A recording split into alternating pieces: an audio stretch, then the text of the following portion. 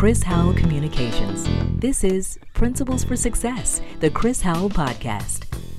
Success is something we all want to attain in the various areas of our lives, but it can be challenging. So in this podcast, Chris aims to have conversations with those who have achieved a level of success and hopes that principles they share will help you to remove the roadblocks and move you to victory, whether it's relationships, business, or any other area of life. Are you ready for success? Here we go. Hello and welcome to the show. Today you are in for a treat because we have a dynamic guest today. Our guest today is a television and radio host, author, real estate broker, designer, life coach, and covenant speaker. Yeah, she's a powerhouse, and she's the one and only Egypt Sherrod. Egypt, welcome to the show. Thank you, Chris. Thanks for having me. Absolutely. I'm delighted to have you. We're going to go back a little bit. I know we have a lot of ground to cover in a short amount of time to do it. And you're in the middle of doing some other things as well right now. So we really appreciate you making the time. As we go back a little bit, let's start with talking about what was it about the household that you grew up in that you feel attributed to you becoming this powerhouse that you are today? Oh, wow. That's a really good question. I think that's the first time in an interview someone's asked me something like that, but very, very, very valid. I was raised by my mother and my stepfather, who I call Dad. He entered my life and my sister's life when I was yee-high and stepped into a space that not many would, to automatically become a dad, to two little girls. But it's because of their combined values, my family support system, watching them walk the walk and talk the talk. It was a strict house. Let's be very clear. I was always on punishment. I was always, or in trouble for something. But I am grateful for it now because, it gave me a rhythm for life that I can instill in my children, and help build character and appreciation. I think every generation wants the generation that comes up after them to do better. My grandparents wanted their kids to do better. My parents wanted us to do better. And so they did their best with what they had. And I'm grateful because there's not a thing I'd take back. Not even the time that my mom chased me around the mall. She put on her track shoes because I skipped school and chased me around the mall trying to catch me. I was embarrassed, but you really stayed in trouble, man. I did, I've always kind of marched to the beat of my own drummer. How sometimes people will say, stay in your lane, like specialize in what you do. Yeah. I've always kind of drove in a 4-lane highway, if you will. I think I was designed to be an entrepreneur, to work for myself, because I've never really followed rules or colored within the lines. Yeah. And so, when I look back, being a kid, it makes sense now because of who I've become. And I understand myself. Yeah. So you can appreciate them allowing you to go outside the line just a little bit, but then also pulling you back within the lines as well. Well, they said, I remember my parents was like, as long as you're under our roof and we're paying the bills, you're gonna color within our lines. Yeah. So you were glad to get it from underneath that roof, huh? I was 17 when I went off to college, and I never looked back from there. Wow. Yeah. All right. Well, let's talk about this. I mean, you alluded to it. I mean, you have 3 children of your own now, and you've been quoted as saying that motherhood is your greatest achievement out of all that you've done. So talk about why you feel that is. I think it's because, parents get it without me even have to, really explain it. You just get it. You love your kids. It doesn't matter how hard of a day. It doesn't matter what's going on. To come home to those little faces. It's just nothing else matters in the world, really, in the big scheme of things. I think for me, it's because it's the one thing I thought I would never have was a family of children. I was very career oriented and driven early in my life. I didn't get married till well into my 30s and had my first child at 36. So for me, I just kind of resigned at one point, as I think a lot of women do when things don't quite happen according to what society tells us they should, or our biological clocks tell us they should. So I just never thought that I'd be able to have a career and have a family and have beautiful children. But I stand here today saying I did. And I'm so glad. It's just the greatest accomplishment for me to be able to have balance. Yeah, yeah. And you talked about being married. You've been married now some 12 years more to your husband, Mike Jackson. And you guys have done a lot of things together, but you guys have done something recently that is very interesting. You guys have launched a podcast, and the podcast is entitled Marriage and Money. Yes. Now, talk about this. I mean, out of all that you guys have going on, I mean, to add this to all the things that you do, why was this important for you? Well, Chris, that's so funny. You're right. We have the TV show on HGTV, Married to Real Estate. We run our businesses. We have our 3 girls. Isn't that enough? When my husband rolled over one night and said, "Babe," this is what he does, by the way. He's the idea. And he rolls over, "Babe, I got an idea. Let's do a podcast."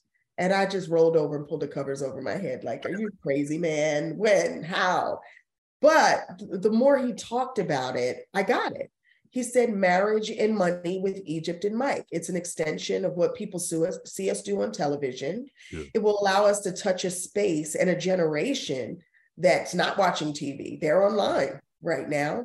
But also it's very much on brand for us, promoting family, promoting solutions, to familial problems, showing people that being married and staying married is sexy. Yeah, absolutely. That's the thing to do. So we've been able to have some incredible couples just come on in a very transparent way and bring it all to the table. I mean, the stories you've never heard from some of your favorite actors, celebrities, singers, just public figures, because they've never had the platform to really explore marriage and express what some of their areas of weakness and strengths have been. So it's the feedback we've gotten, Chris, has been phenomenal. I think mostly because it's so raw and honest. And that's how Mike and I are on a daily basis. Yeah. I mean, it's just exploding. I mean, like you said, I mean, certainly you're tapping into a new audience. So now have you come back and said, I regret just turning over and not saying, "Okay, honey, let's just table it till in the morning," or something? You mean saying, "Mike, you were right"? Yeah. I said that already. He knows. After episode 1 with Montel Jordan and his wife, Kristen, it was such a revealing conversation, how they talked about coming back from infidelity and coming back from bankruptcy stronger. Yeah. I learned so much just from that conversation. When you get up from the table, you're the interviewer, but you get up saying, "Thank you. Thank you." It was powerful and impactful, which is, it was just amazing. So I was like, "Mike, okay, you're right. We're going to do this. We're going to do this." Yeah. Got to give him his credit there. So you talked about it. Again, it's marriage and money. Financial literacy has always seemed to be an important part of your work. Why is that? I feel like knowledge is power. When we decode, things and simplify it in a way that everybody recognizes they can do it too. And they feel financially empowered to master their credit, to learn how to save, to make their money work for them, to break generational curses, to leave legacy and not debt for their children. That's what we should all strive to do. So for me, to have come from, and this is something I don't talk about often, my mother, when she had my sister and I, she was 19. She was young, trying to carve her space out in life, a single mother for a period of time. And so we had it kind of hard. I remember those days. I remember days of eating sugar bread for dinner because she was working 2 jobs just to try to pay the rent. We were young, but I remember, and I'm thankful I remember, because there were so many sacrifices that were made to make sure we had. So to come from a space of not knowing, and then building my life in a career to where I feel that I have all of this knowledge to pass on now to my children. It's almost a responsibility. Do you know what I mean, Chris? When it's absolutely. Rites of passage. Yeah. So I love how it works, what money can afford us. It's not just about money alone. It's the freedom that we get when we learn how to master our financial situation. Yeah. And I definitely can understand that and appreciate that, because again, it's not only are you passing it on to your children, but again, you're making sure other folks within the community get this information as well. So I certainly want to bring that up because again, it's been a part of your work for quite some time. It's not something you recently started doing. This is something that you've always done. So thank you for doing it. Yeah, the community's made better because of it. Indeed. Now, something else I noticed in doing my research on you, something else that's quite important to you, and that is your faith. Talk about how your faith guides the work that you do. Wow. You asked some really good questions. You know that? Okay. I don't know where to start with that, except to say at some point in my path in life, I recognized that it was not because of me, it was by grace. Yeah. You know, when we start to become successful sometimes, and I think it's a trap that we can fall into, an ego trap. Mhm. Of thinking, I'm so great and I'm so talented and I'm so this and I'm so that. And I was a radio personality at a very young age. So I was afforded a lot of notoriety. I earned a lot of money for my age, and I was on a platform. You know, my whole world was a stage. So yes, in my teens and my early 20s, it was very narcissistic, right? Mm-hmm. But when I became a woman, not a girl, but a woman, yeah. I recognized that humility and gratitude in life take us a lot further. And the way to keep both feet firmly planted in a space where all the lights are on you is that you got to have a center. You know, you have to have something to come back to ground you. I grew up in the church. And then, you know, as we do, we kind of stray, right? Mm-hmm. I had to bring myself back to my center. Everything in my life is because of the grace and glory of God. Yeah. I give thanks on a daily basis and have resigned my life to be of service. As I said, my previous career was in radio, which was a beautiful career, but I left it. Mm-hmm. And many people were like, well, you're leaving radio for real estate? I don't understand. But I literally on a daily basis didn't feel like I was making a difference. Like I was really able to be of service to change lives. Real estate was something that naturally I'd become very good at in relating to people and having a level of compassion about their struggles financially to be able to be in a space of homeownership. But the satisfaction that they had and I had at the closing table, I realized, I was like, this is what you want me to do, God. This is what you want me to do. You want me to be of service. You want me to help people. You want me to educate people. And I did everything to get my life in alignment of that. Wow. You know, I can really appreciate what you just said, because again, many times as entrepreneurs, we think that it's difficult to stay true to our faith and do business. We think we may have to compromise and cut corners and things of that nature. But like you just alluded to, when you're called to do what you do, God provides for you in that business. Listen, I keep God in the middle of everything. You want God in your business. Trust me, you want him all up in your business. Yes. Well, and talking about faith, I mean, just like you've done with the financial literacy, it's not just something that you've done, just for yourself. Again, this is something that you've done for the community with back from your days of your sister's keepers, shut-ins, and things of that nature that you did to really strengthen and empower other women. Talk about why that was important. You talked about when you became a woman and now you're helping other women. You just asked some really good questions. I'm telling you, I think he pulled Sister's Keeper up out of there, Kim. So, I find joy. I find joy in being of service. Considering that I started as an investor in real estate, and then people have now seen that magnified on HGTV through my shows, Property Virgins and Flipping Virgins, I think you can understand that most of the time what people want me to speak about or teach about is how to create multiple streams of income. Egypt, how do I do this? And it's always about money, money, money, money. And I say, really, you should be first chasing multiple streams of joy. Yeah. Because without that, the money won't matter. Mm-hmm. If you show me 20 multimillionaires, I'll show you at least 18 people on antidepressants.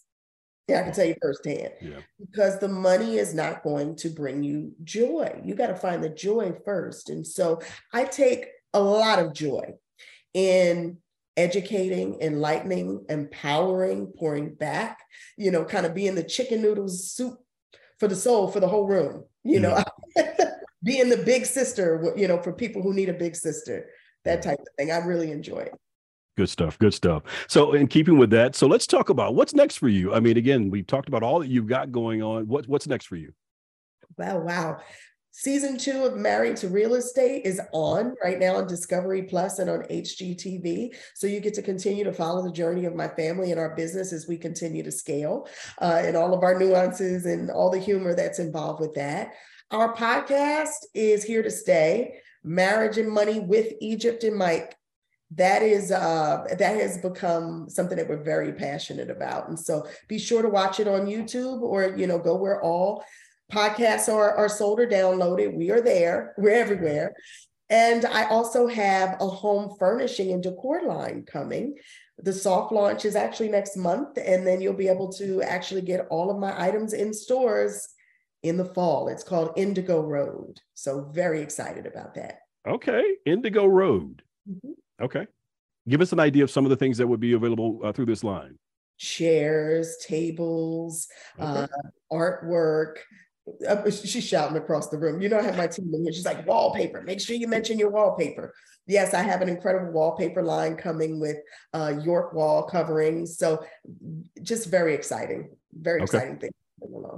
Okay, well, excited to see all of it. Now, in closing, you talked about your faith, you've talked about your family attributing to your success. Are there any other principles that you would say has attributed to the success that you and Mike have had? Ability to pivot. The ability to pivot, recognizing that who you are now is not necessarily who you're going to be 5 years from now. What your work and what the seeds that you sow today are going to dictate how far you can go tomorrow. So when I say ability to pivot, I have personally and professionally pivoted multiple times, from radio to real estate, from real estate to television, from television to entrepreneurship and executive producing. So I've been able to pivot successfully by branding forward. And that's the thing I really want people to keep in mind, is so many people out here are trying to redefine and repurpose, right? That's what we're all doing in this ever-changing world. So I want you to always recognize that you are the brand. It doesn't even matter if you work for a company, your brand within a brand. Your reputation enters the room before you do. So protect your brand. Figure out what it is, what your unique value proposition is, what you do better than anybody else, and then brand forward with perseverance, with persistence and consistency. That's what Oprah Winfrey said to me when I interviewed her one day. She's like, do what you do best, do what you love, and then do it persistently and consistently, and it's going to resonate. But look at where you want to be 5-10 years from now, and start your branding today as if you're there now. Because you're going to train the market, you're going to train the viewers and your social media followers forward. So that's what I would say. That helps you successfully pivot. Wow, I love that. I love that. And you may have very well just answered my final question. But again, we opened it up by talking about all of the things that you do. But I always like to try to get a better understanding again of the person himself. So out of all the titles, television and radio host, author, real estate broker, designer, life coach, and all of those things that you're doing, how would you like to best be described? That's great. I would like to best be described as, God's child out here in the world, sowing seeds and doing good. Well, Egypt Sherrod, thank you so much. We're all made better because of it.